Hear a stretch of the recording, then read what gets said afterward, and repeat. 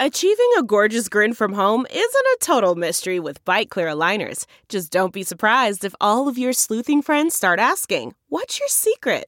Begin by ordering your at-home impression kit today for only $14.95. Bite Clear aligners are doctor-directed and delivered to your door.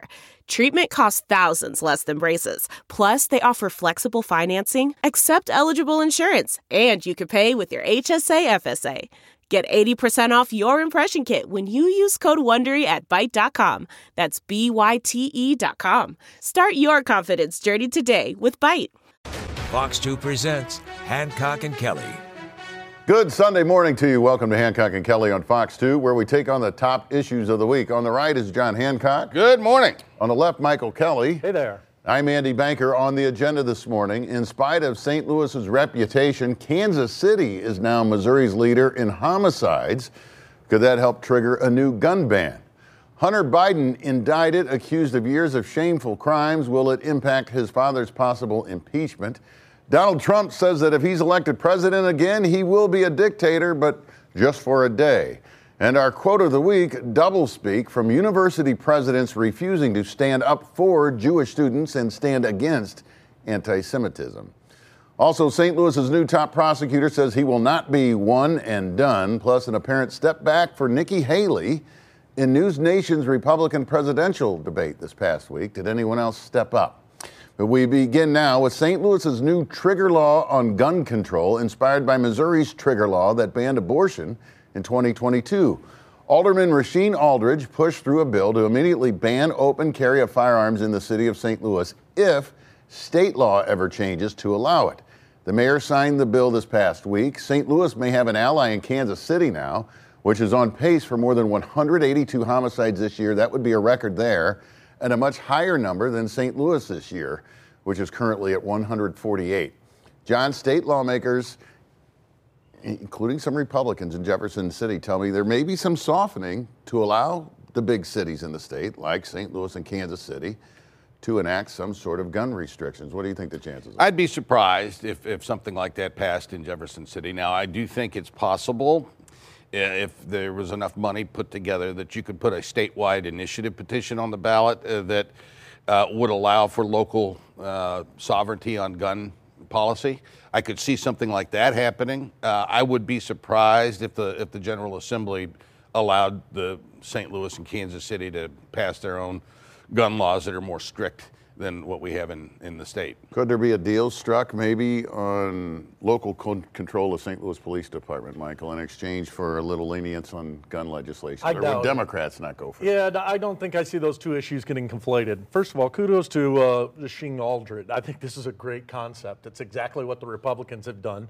They're going to be screaming, "This is unconstitutional, this is unconstitutional." It's exactly what they did. I think it helps continue to put a spotlight on the gun problem that exists in the big cities. Guns are a very different problem in cities than they are in rural Missouri, and hopefully this will help wake up the Republicans.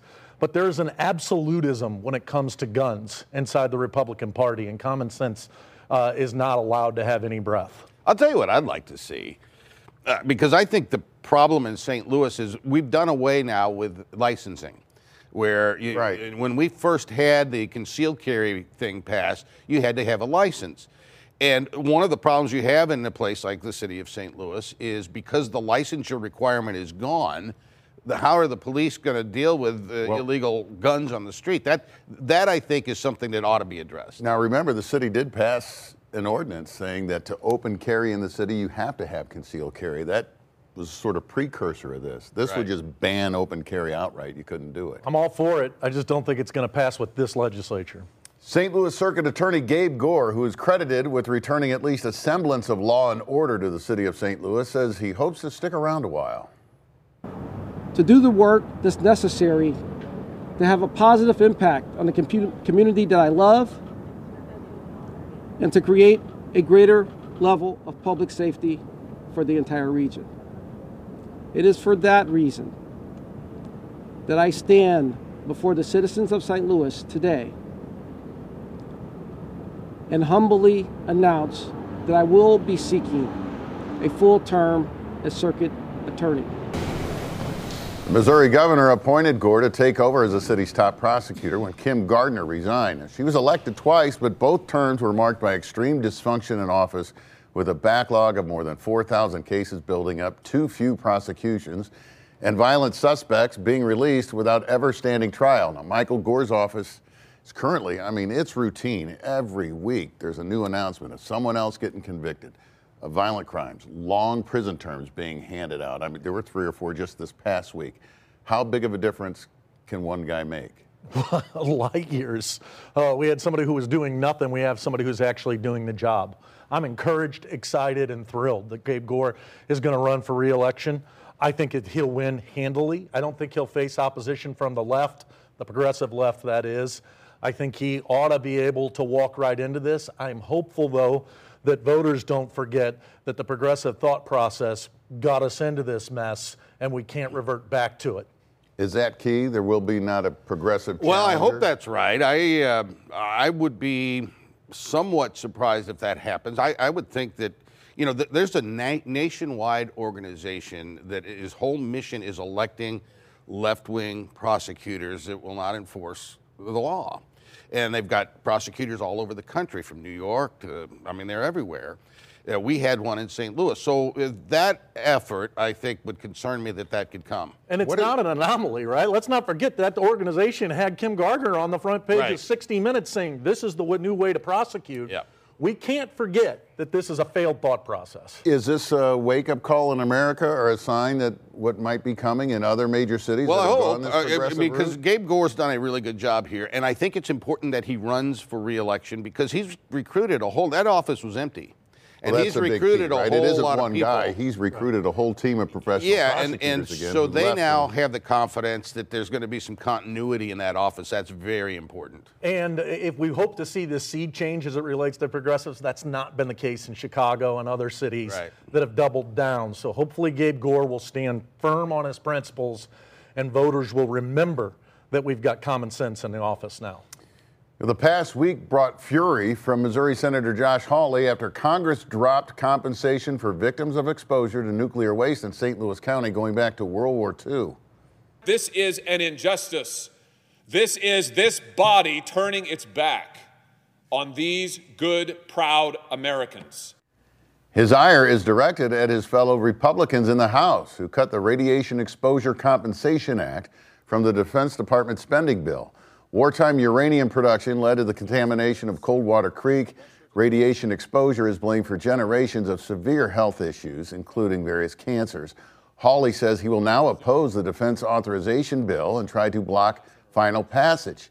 He has an ally in Democrat Dick Durbin of neighboring Illinois with roots in East St. Louis, who says House Republicans are turning their backs on communities here. What does it tell us, John, when Hawley and Durbin are on the same team? Well, Josh has been on this issue aggressively. It's probably his hallmark legislative achievement in this term. And I think he's going to, there's a chance that when this thing goes to conference committee, he's going to be able to get those appropriations put back into the bill. And I'm glad to see him standing up here. Ditto. Who can be against what he's up to? He's doing the right thing. The most telling thing that happened in that clip is he's taking on Republicans directly. This is on the heels of him out walking a picket line. Is Josh Hawley trying to reinvent himself as a Democrat?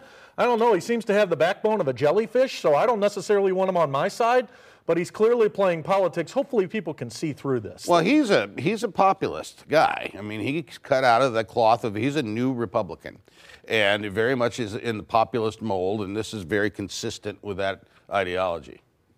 Our quote of the week is from the president of Harvard University. She was among those from elite schools called to testify before a House Education Committee about the alarming rise of Jewish hate and anti-Semitism on campus in the wake of the October 7th Hamas attack on Israel and then Israel's military response in Gaza. She was repeatedly asked if students calling for the death of Jews was against Harvard's code of conduct. Her repeated answer is the quote, "We embrace a commitment to free expression and give a wide berth to free expression, even of views that are objectionable, offensive, hateful," said Harvard President Claudine Gay. Now, after intense backlash and calls for her resignation, she apologized, saying such calls for violence or genocide have no place at Harvard. The circumstances were nearly identical for the president of the University of Pennsylvania, Liz McGill, who just resigned yesterday with donors to that university threatening to hold back more than $100 million. Michael, the point's been made by members of Congress that if such speech were directed at African Americans or the trans community, there would be heck to pay. Yeah, they're right. Why is this allowed when Jews are the target? It shouldn't be allowed. And look, I think it's going to cost them their job. Remember what Deep Throat said, follow the money. And unfortunately, since the backbone inside the administration at these universities aren't going to do the right thing, the donors are going to apply pressure that are going to ultimately call this the ousting, the rightful ousting of these folks. The other issue here, though, is Republicans are, the anti-cancel culture group really wants to do a lot of cancel culture where we can have public hearings in Congress on this kind of stuff. Their presidential candidate wants to suspend the Constitution and be a dictator. We're not having hearings over that. Let's be consistent. Is there an equivalence there with what he's talking about? And the real problem here with these college campuses is that they actually believe this stuff. They actually are anti-Semitic. And it's not just the students, it's the professors, it's the staff, it's the leadership. There is a real sickness taking place in higher education in this country, and it's finally getting exposed. So for that, I'm grateful. Are they really anti-Semitic? Because my impression watching this was they're just being grilled by Republicans, and they're thinking, we can't agree with these people. You know what I mean? I think they're trying to walk a tightrope in this woke world that they created, by the way, when ultimately, when you're dealing with children, sometimes you got to get children back in line, and they're standing by these woke principles rather than doing what's right and, practicing common sense. That is one of the best things that ever come out of his mouth. Right there. Lord. I retract it. Yeah.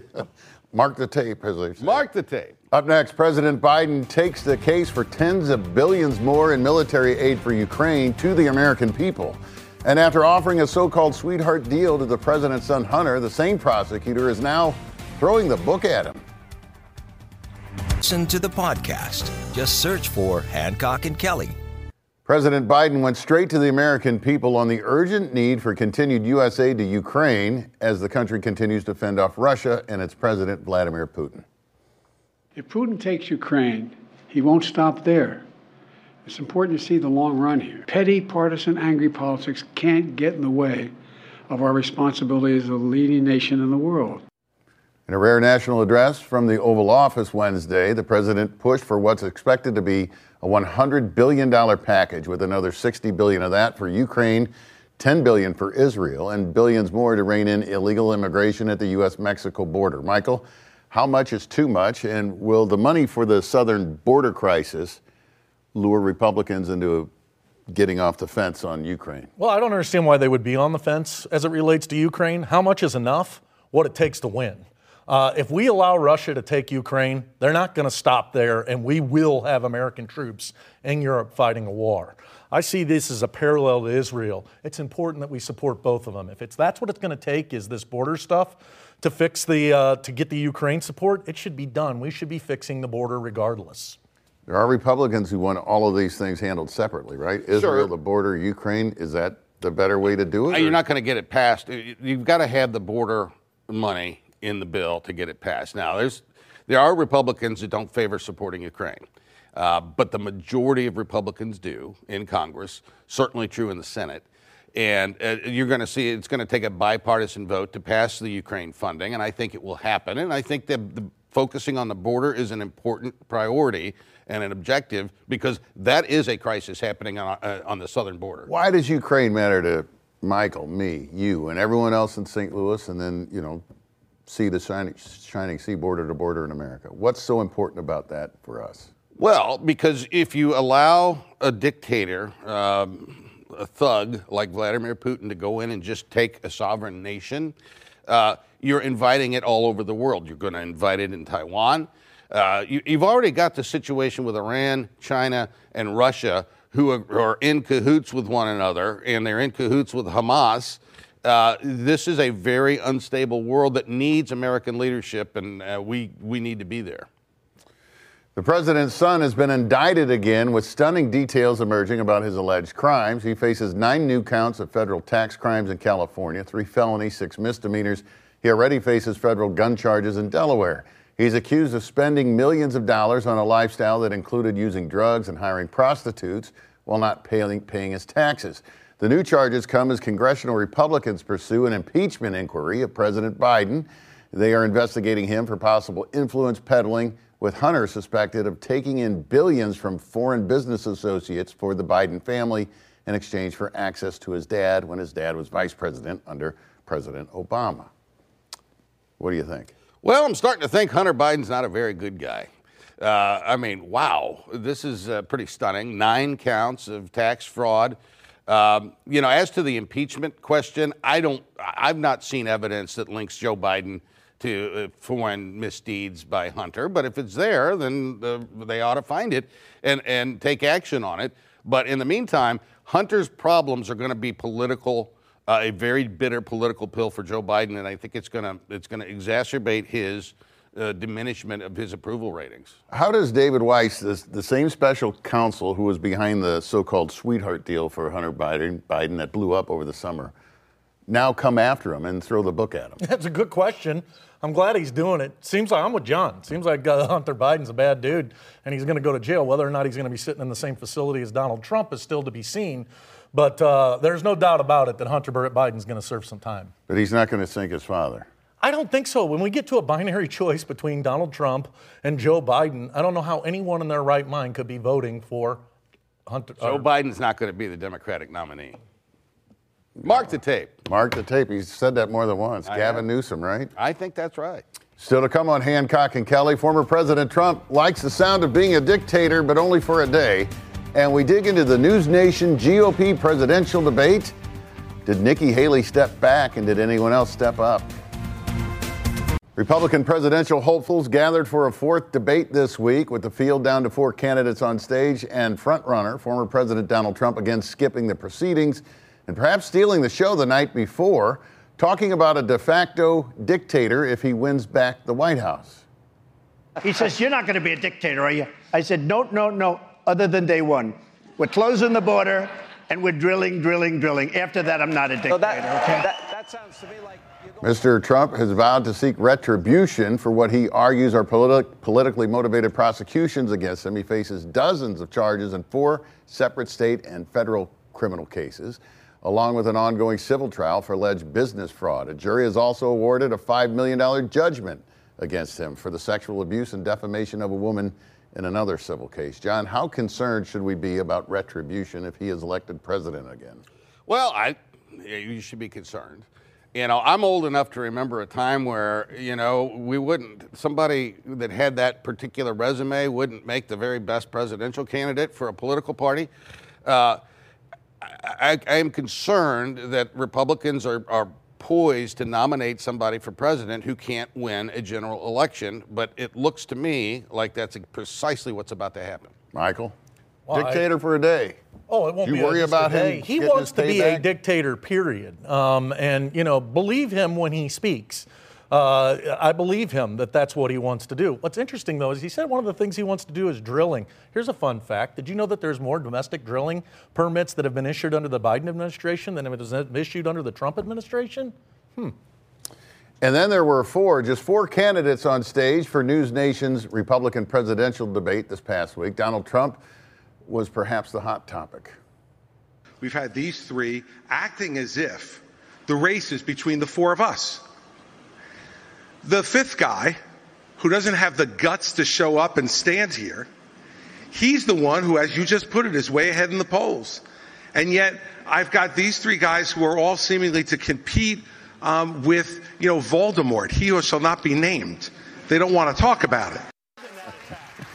A lot of people thought the former New Jersey governor there, Chris Christie, had the best night. Nikki Haley, who had begun to take hold of the distant second spot in the polls behind Mr. Trump, spent much of the night fending off attacks from the other candidates. Michael, did she lose any momentum? Did anyone else pick any up? I hope she didn't lose any. I think she's the most qualified person on that stage. Chris Christie be a great president. The fact that I think that means he has no chance inside the Republican primary. But mark the tape when I tell you this. 20 years from now, 30 years from now, Chris Christie will be the face of Profiles in Courage as it relates to dealing with Donald Trump. He is speaking the truth at a time that a lot of others are brainwashed. We're marking a lot of tape here this morning. Lots of tape getting marked, yeah. You know what? You know the line I like to use. Watching these debates is like the band, the orchestra on the Titanic, figuring out who's going to get the violin solo as the ship's going down. Did anyone else step up? I mean, DeSantis got a lot of. It was DeSantis. It felt like a home crowd in Alabama for him. It was DeSantis' best night. Haley, because she was assaulted, she was never going to win that debate because she was the focal point. Final thoughts are next. First, a look at the fabulous Clark Bridge in Alton from Bommarito.com. Drone Fox. Final thoughts, Michael? Well, if this politics stuff doesn't work out for you and I, Hancock, I think we ought to get into the pop-up bar business. Tried to go to a Christmas pop-up bar in St. Louis last night. They're packed everywhere. It's the Christmas season in St. Louis. People are out spending money. Good for you. Let's keep it up. John. My guy likes his Pop-Tart bars. That's good for him. Shohei Ohtani, $700 million to sign with the Los Angeles Dodgers. There's a guy that ought to be voting Republican. I think it's going to be a good few years for Shohei. They Shohei'd him the money, Andy, and Dodgers are going to be tough. Shohei me the money. Yeah. I like it. We're playing them on opening day in L.A. That'll be fun. Sonny Gray's debut. Maybe he'll be a running mate for Donald Trump. You never know. Mark the tape. Thanks for watching Hancock and Kelly. Remember, if it's sunny in St. Louis, it's Hancock and Kelly on Fox 2. See you next week. 1, 2, 3, 4. Those are numbers. But you already knew that. If you want to know what number you're going to pay each month for your car, use Kelly Blue Book My Wallet on Auto Trader. They're really good at numbers. Auto Trader.